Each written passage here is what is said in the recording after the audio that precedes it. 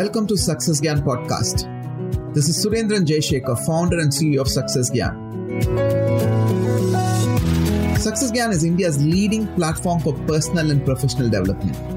Our goal is to make 8 p.m. the learning hour in this country. So every Monday, Wednesday and Friday at 8 p.m., we'll be bringing in world's best trainers to speak on topics which will help you become a better version of yourself in every area of your life.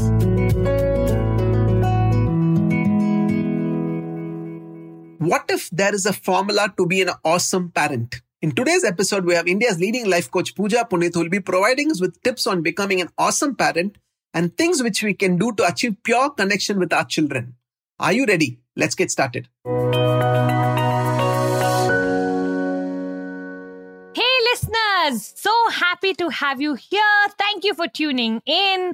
Today's topic is one of those topics that I normally do not venture into, but every now and then I get so many requests that I decided that let me share with you a few things that I have done as I was bringing up my own children, so that see if any of this is useful to you. So we're going to discuss parenting. Okay. So parenting, a topic that is I'm really careful of. Yet having said that, because you know what? Every parent is doing the best that they can. But if it excites and interests you to become a better parent, to become an awesome parent, I'm going to share with you some of the things that over the years I picked up that have really benefited me. Okay. So let's get started really fast. The first one that I started to do was going on a weekly date with each of my children individually. So it's something that I love doing. The last time both my children now live in London. They're 18 and 22, so quite grown up.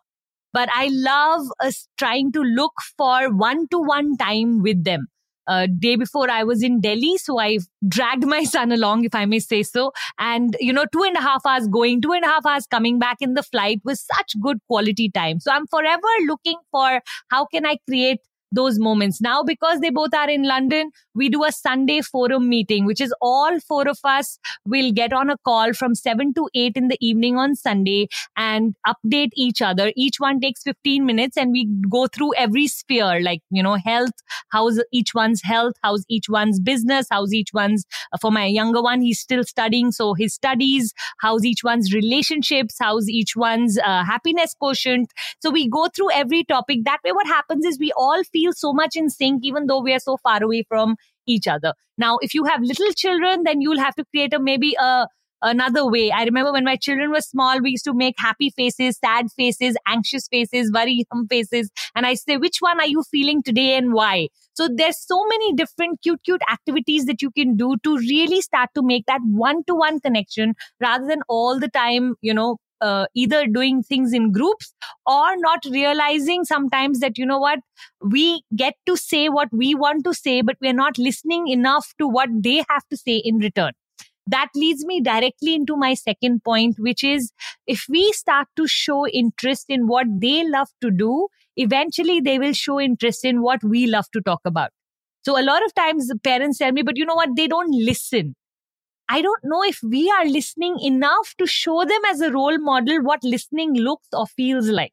I've had both boys, so topics that they used to come up with at one point, I felt like I'm a PhD in Beyblade, in FIFA, in Marvel and DC superheroes, topics that were of zero interest to me, but I had to just sit down and listen in depth because I knew that the more interested I seemed to them, the more I'm able to be present with them when they are talking about things that they are passionate about, the more they will learn to be present with me when I'm talking about things that I'm passionate about for them.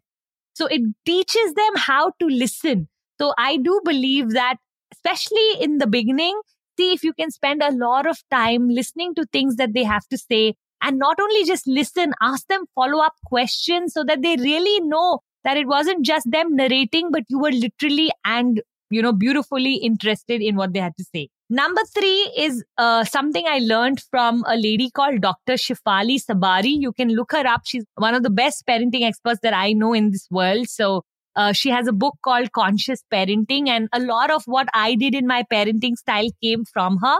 So the thing that I learned from her was that always give more respect to the emotions and the dignity of your child than to the mechanics of life. And let me explain this to you.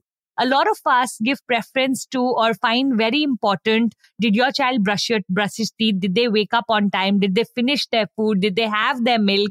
All the mechanics of life, things that they need to do to live their best life versus how they feel. So I used to always tell my husband, when my children come out of the bedroom, I don't want you to ask them, did they brush? The first thing I want you to give them is a warm welcome with a nice good morning where they feel like we are delighted to see them. And not start off with, last night, did you brush? This morning, did you brush? Did you make your bed before you came out of the room? Have you done this or have you done that? Or why didn't you change into your nightsuit before sleeping? How many times I've told you not to sleep in this t-shirt? And we tend to move in as parents because we want the best for our children. Very quickly, we move into the mechanics.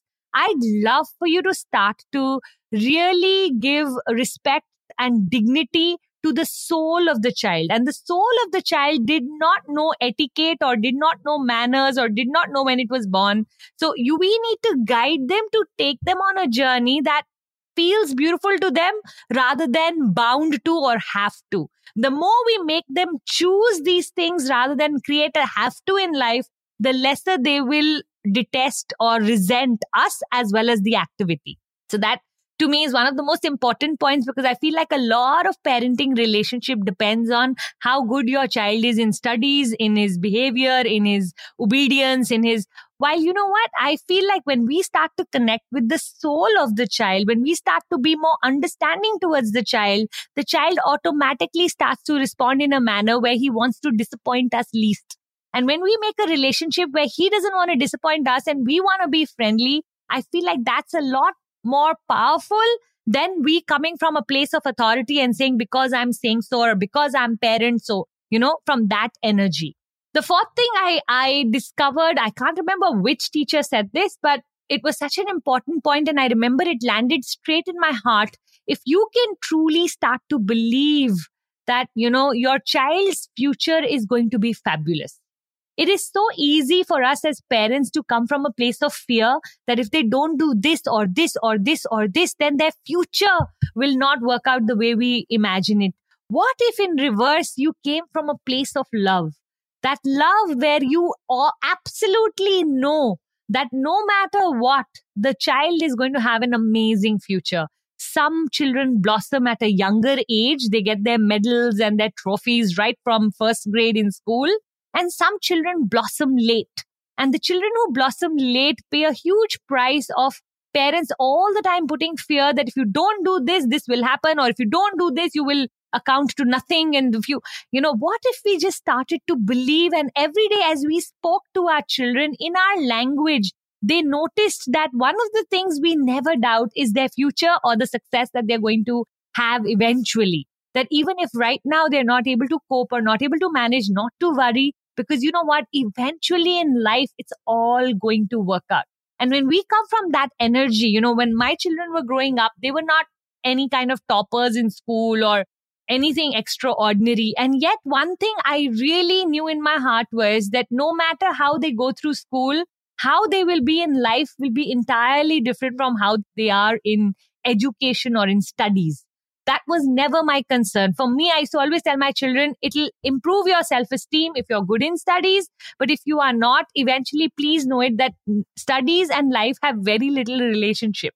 Now, those whose children are good in studies, please, you can totally honor that fact. But if your child by any chance is not good in studies, please do not punish your child on a daily basis in the process of giving him fear rather than love. Start to in your heart go, you know what, so what? Like I remember reading this quotation somewhere, but it's so sad when we judge a fish from how to climb a tree.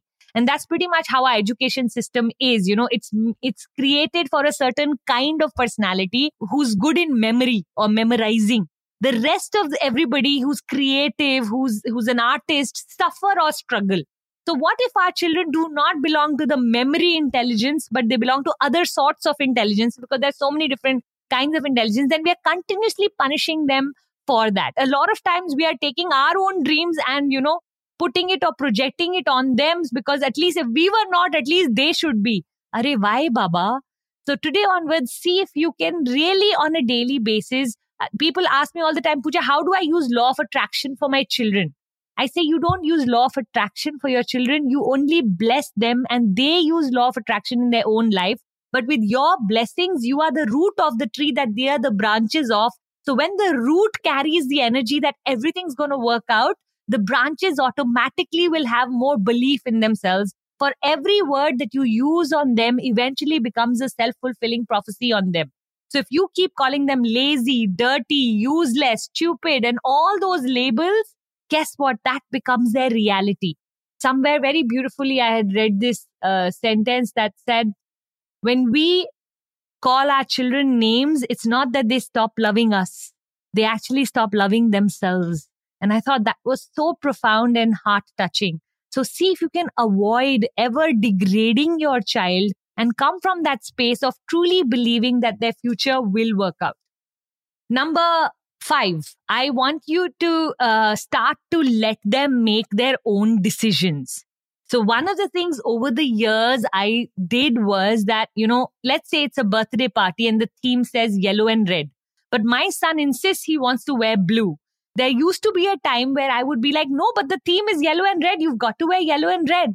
But then eventually I realized that if I keep making decisions for them, by the time the children will reach 15, 16, 17, they will keep looking at me for making all the drastic or the big decisions of their life rather than, taking responsibility. So let them know of the consequences of their decisions, but the decisions should be theirs. For example, both my boys used to love playing video games till late at night. And one of the things I was always concerned about that they won't wake up fresh for school the next morning. So then we set consequences that if you cross 10 p.m. at night, then you will give in your remote control for 24 hours. And there were days where they were having so much fun that they would actually land up going till 11:30. But then for the next 24 hours, they were willing to give away the remote control. The only suggestion I have for every parent when you are doing this is that whatever consequences you set, you must stick by them. A lot of times I hear parents say, if you don't finish your food, no TV tonight. And then later on, you know what lands up happening? When they are like exhausted at 6 o'clock and they don't want to be attending to the kids, they'll be like, okay, go watch TV. Ayyo, what are you doing? So accountability, children are always checking our boundaries. They always want to know how much can we push parents. So whenever you give in, you are actually telling them you don't have to take my word seriously. I want every word of yours. You don't need to overpromise. You don't need to overpunish. But if you say something, stick to it because you want your children to have the respect of knowing that when they say something, they mean it or they won't say it. So that's a very important relationship you build of when you set a boundary, keep it. Otherwise, don't set it. No one's asking you to do so. So when you say that, you know what, today no TV if you don't finish your food means actually no TV. So learning to set consequences and then letting them choose, how they want to play it is a huge part of developing your child's ability to make decisions or better decisions. And remember, whenever you're teaching someone to make better decisions, all better decisions get made through experience and all experience comes from making bad decisions in the beginning. So let your children make some bad decisions, make those mistakes while they are in your protective environment so that they can learn to make better decisions in the future. Sometimes they're so scared they'll choose the wrong thing that no, but what if he plays till 12 in the night or 1 till night? What if he doesn't eat his food? What if? I really want you to imagine what if in one day that happens and what will happen? You know what will happen? Your child will know what is right from wrong because you allowed him to experience wrong to move into the right. And I think sometimes we parents are overprotecting our children. So their learning curve is happening much later in life because the first 10, 15 years, we haven't allowed them to make any mistake for us wanting them to be perfect. Now, one of the things I want to remove from, our parenting style is that they become a reflection of our self-esteem, which means their awards, their report cards, their accolades become, something that gets connected to our self-esteem. And last but not the least, I want all of us as parents, something that I've really worked upon very much in my own parenting was emotional maturity, emotional stability. a lot of times we're expecting our children to be emotionally mature while we are losing it. We are losing, we are getting angry, we are getting frustrated, we are getting emotionally out of control. And, we are expecting them to be mature in that equation, but we ourselves are not able to handle our own emotions. So things that you can do to really harness the power of your emotional stability is something I'd love for you to practice. Few things that I do is, one, I make better choices in vocabulary. So instead of saying, I'm devastated seeing this room of yours, I'll say, beta, I'm slightly disappointed. So I'll reduce that whole, somebody had told me 30 seconds of reprimand only is what you have when you're speaking to your children in a toxic language. So go for 30 seconds and then stop. That's another way of controlling your anger, where you time yourself. Another way is to deep breathe. Another way is every time you open the handle of their room, you always, just count the blessings that you have such lovely children that you do not want to pour poison on them. You want to pour love on them. So you can say the same thing in a firm but polite manner. You don't have to shout and scream. I always say this, do not express your anger, explain your anger. I can always, in the most gentle manner, let my children know mom is feeling angry. I don't have to go out of control for them to experience my anger. You know what I mean? So these are all just various small things that you can do on a daily basis with your children and see if your parenting style improves or in which way it benefits the relationship that is most valuable to us. I'd heard this sentence which really left a mark on my heart, which was, we are as happy as our saddest child. So you really want to make sure that both your children or all of your children or as many children as you have are in places where they are happy, because remember, their happiness is directly correlated to how happy we are going to be in our life, right?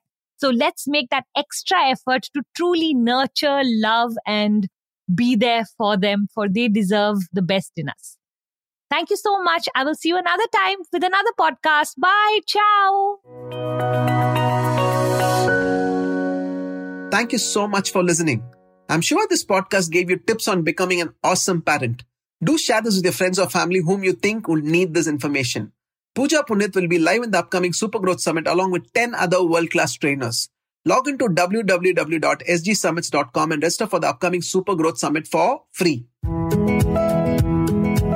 This is Surendran Jayashekhar. Until next time, love yourself. Don't take life too seriously. Strive to become a better version of yourself. Give more to get more. And always keep inspiring.